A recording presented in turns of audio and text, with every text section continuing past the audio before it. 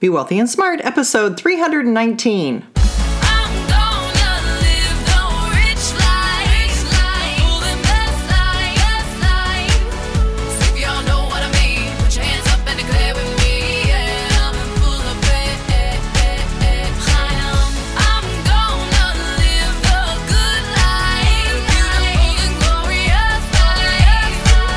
Step into a world of wealth and financial freedom without budgets, boredom, or bosses on Be Wealthy and Smart. And now, here's your host, Linda P. Jones. Welcome to Be Wealthy and Smart. I'm Linda P. Jones, America's Wealth Mentor, empowering women and men worldwide to financial freedom. On today's show, we're going to talk about two types of millionaires and which one I agree with most. But first, if you're new to the show, please hit the subscribe button so you'll get all of the podcasts as soon as they're uploaded. And this episode is sponsored by Audible. It's the way I read more books and stay ahead of the curve. Audible is, of course, the easiest way to read books because all you have to do is just listen, like you are right now. There are over 150,000 titles to choose from for your iPhone, Android, Kindle, or MP3 player.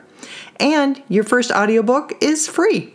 Just visit audibletrial.com/Be Wealthy and Smart. That's audibletrial, audibletrial.com/Be Wealthy and Smart. I love to bring articles to you that I usually agree with, and this article was very interesting to me because it did a little research, which I love to show you research and results of surveys and studies about the wealthy and millionaires. But I also have my own experience and my own opinions about what I think really works and what has really worked in my life.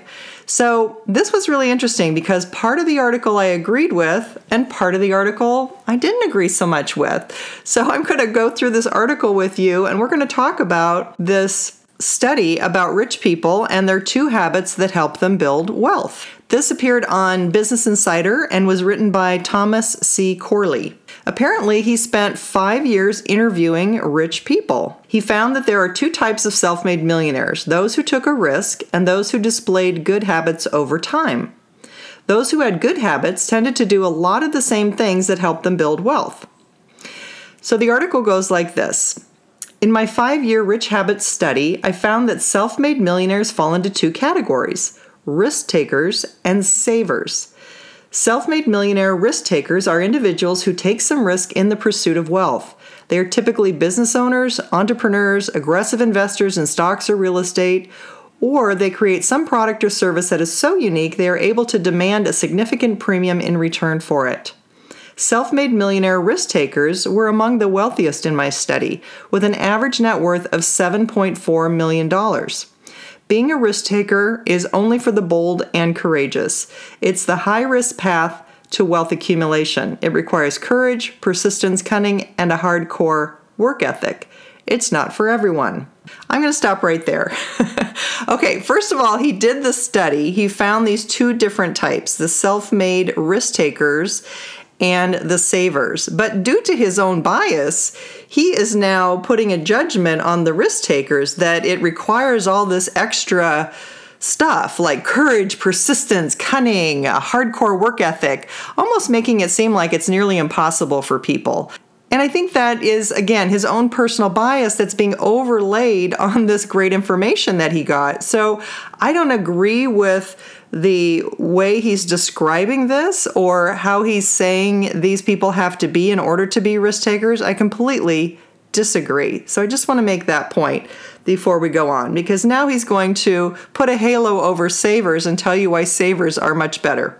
The article goes on. Self-made millionaire savers accumulate their wealth by living below their means, saving money, and then investing that money prudently. According to my Rich Habits research, this path to multimillionaire status takes about 32 years. Time out. It takes 32 years to become a millionaire in this way. If you've been listening to the podcast for any amount of time, you know my 6 steps to wealth. You know that compounding is imperative to wealth building. And if you're just a saver and not a compounder, it is going to take you 32 years or longer to get to wealth.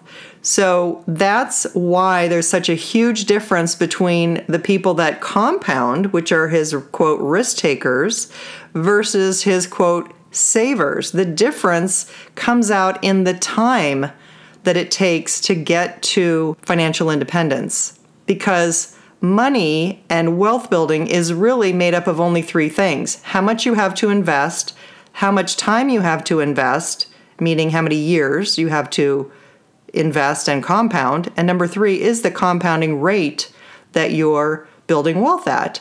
So those are the only three components of wealth building. So if you're going to not invest and compound at a high rate, it's going to take you much longer time-wise, and that's exactly what his study found, 32 years to be exact.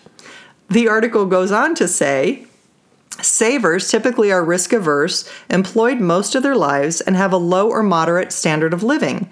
Self-made millionaire savers were among the least wealthy in my study, with an average net worth of $3.4 million. But being a saver is the risk-free way to building wealth. It's the safe path to wealth accumulation. It requires discipline, diligence, and adhering to a low to modest lifestyle. In my study, I found that all savers have a specific money mindset. Below are some of the top money strategies self-made millionaire savers have. Okay, before I go on to those mindsets, I just want to point out that, again, he's putting his own bias on this study and putting a halo on the savers, because that happens to be with the part that he agrees with, which is fine, as long as you understand it will take 32 years to reach that goal. If that is okay with you, then understand that's the path that you're on if you're going to be on the saver path. I'm not saying that the risk takers have to take undue risk, unnecessary risk, or uncalculated risk. You certainly want to minimize your risk as much as possible, and be cautious when caution is warranted. But I'm just pointing out that he did a great study. He found these two different types, but yet is completely siding with one type and almost ignoring the more successful type, which just doesn't make sense to me. But it's a personal bias of the writer, in my opinion. But he did great research, so I really appreciate the fact that he put all this together and has some great research. Now I'm going to go on and share these 7 mindsets that he says savers have. Number 1, they establish saving goals early in their lives. 94% of the self-made millionaires who became rich by saving money saved 20% or more of their net pay or their net income. They did this early in their work lives, long before they accumulated their millions. With your first paycheck, get into the habit of saving something, 10% or 5% or even 1%. The point is to set some savings goal and stick with it. This creates the savings habit. The ultimate goal, if you want to become a self-made millionaire, is to save 20% or more of your net pay and prudently invest those savings. Through the power of compounding, your savings and investments will grow over time. Well, finally, I agree with him wholeheartedly on this one. You should save 20%. That's step 2 to wealth, saving a nest egg. And you should be investing in compounding. And that's step 4 and 5 of the 6 steps to wealth. So I do agree with him in this step. He got it all right. And I agree with everything he said here. Step number 2, they are frugal. I've been studying the daily habits of the rich and poor since 2004. I've gathered an enormous amount of data on both groups. 67% of the rich in my study said they were frugal. To them, frugal meant spending their money wisely. It meant buying quality items or services at bargain prices. Most of the wealthy in my study were raised by poor parents or middle-class parents who made a point of instilling in them good habits. Being frugal was one of those good habits they learned from their parents and that they took with them in their adult lives. Looking for value and quality makes you frugal. Being frugal will not make you rich, but it does mean you'll keep more of your money as your purchases are driven by quality and price.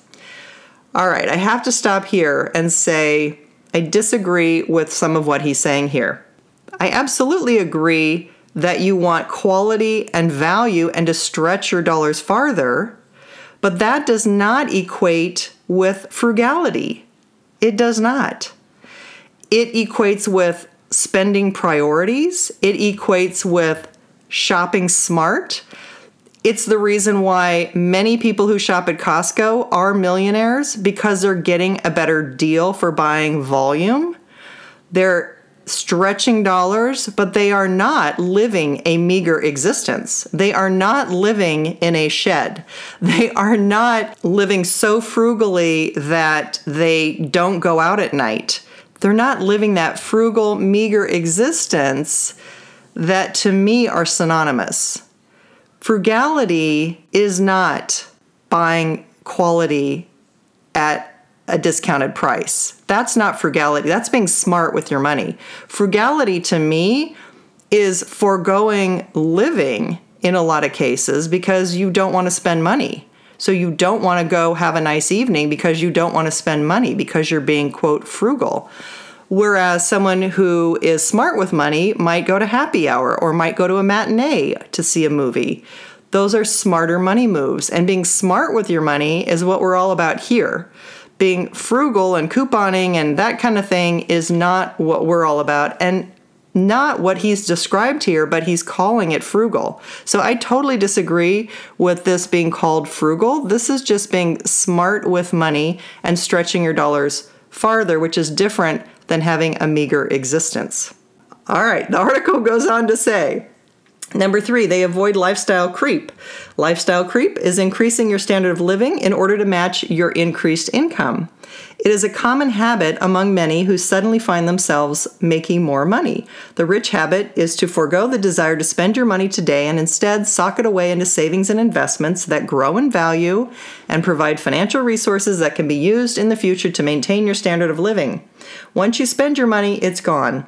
When you hit a bump in the road, such as a job loss, you are then forced to sell your stuff.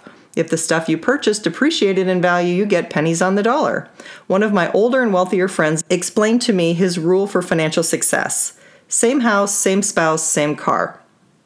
And that actually comes from the Millionaire Next Door book, which we've already podcasted that phrase on this podcast, and he should be giving credit to the actual author who wrote that phrase. There's a lot of wisdom in those words. What they really mean is that no matter what good fortune visits you in life, do not change your standard of living. Don't supersize your life by buying things that you don't really need. Live a modest life and forge the rich habit of delayed gratification, putting off what you want today so you can have something to fall back on in the future. I agree with this point that lifestyle creep is something that people can fall into. They can buy a house they can't really afford, cars they can't really afford, trying to look wealthy is an issue. So I agree pretty much with what he's saying here, that you want to continue to invest and grow money, compound, and it goes along pretty much with my 6 steps to wealth and what I've been sharing with you on this podcast. Number 4, they make their money invisible. Making your money invisible means putting it away to work for you immediately before you see it in your checking account and are tempted to spend. It's also called automating your savings. Open up a savings account. Every time you get paid, immediately move a specific amount of your net pay into a savings account. This will force you to spend only what you have in your main checking account.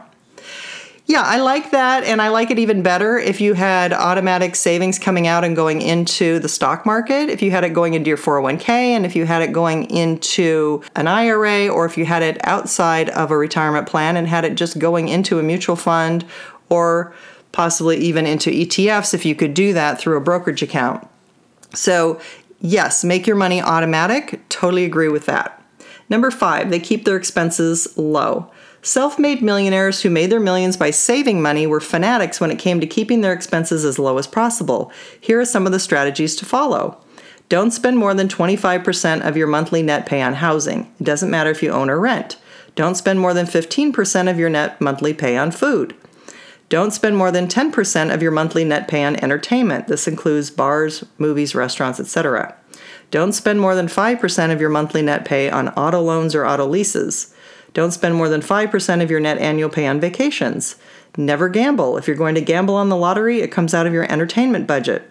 Stay away from accumulating credit card debt. If you are using credit cards to meet your living and household expenses, by definition, you are living above your means.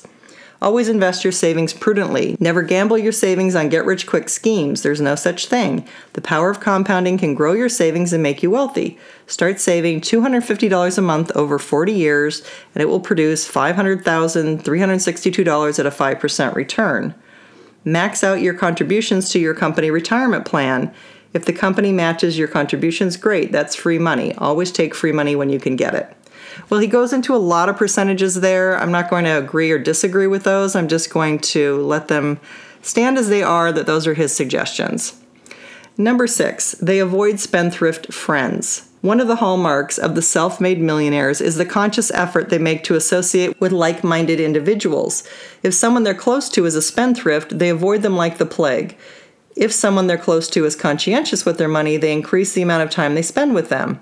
If you want to adopt good money habits, you need to associate with individuals who possess those habits, and you need to disassociate yourself from those who do not. If all of the close associations you make in life share your desire to live below your means, it is highly probable their good money habits will become your good money habits. Well, I agree with that. You kind of become what you hang around with, so I agree with that one.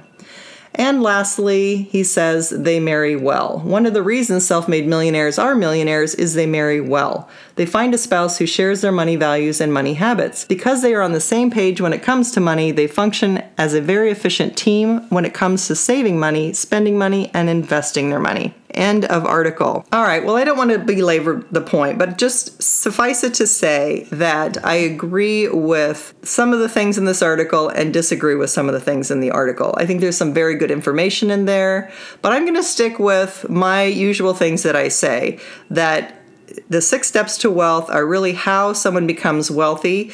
If they are careful with their money, if they are smart with their money, they can certainly make that happen for themselves sooner. But I don't think that the frugality and saving model is the smartest way to wealth. I think the investing compounding model is going to get you a lot farther, a lot faster on your way to wealth. I'll leave a link to the article on my website and in the show notes so you can read the whole article for yourself. You can review all those percentages that I went over very quickly to see if you agree with them or want to put those into practice in your life. And that is at lindapjones.com on the website, or again in the show notes for the podcast. Hey, have you heard I'm having a summer giveaway? And that is ending very soon. I'm giving away the Wealthy Mindset Blueprint audio course where you learn how millionaires think the right thoughts for wealth before it happens for you. And the value is $197.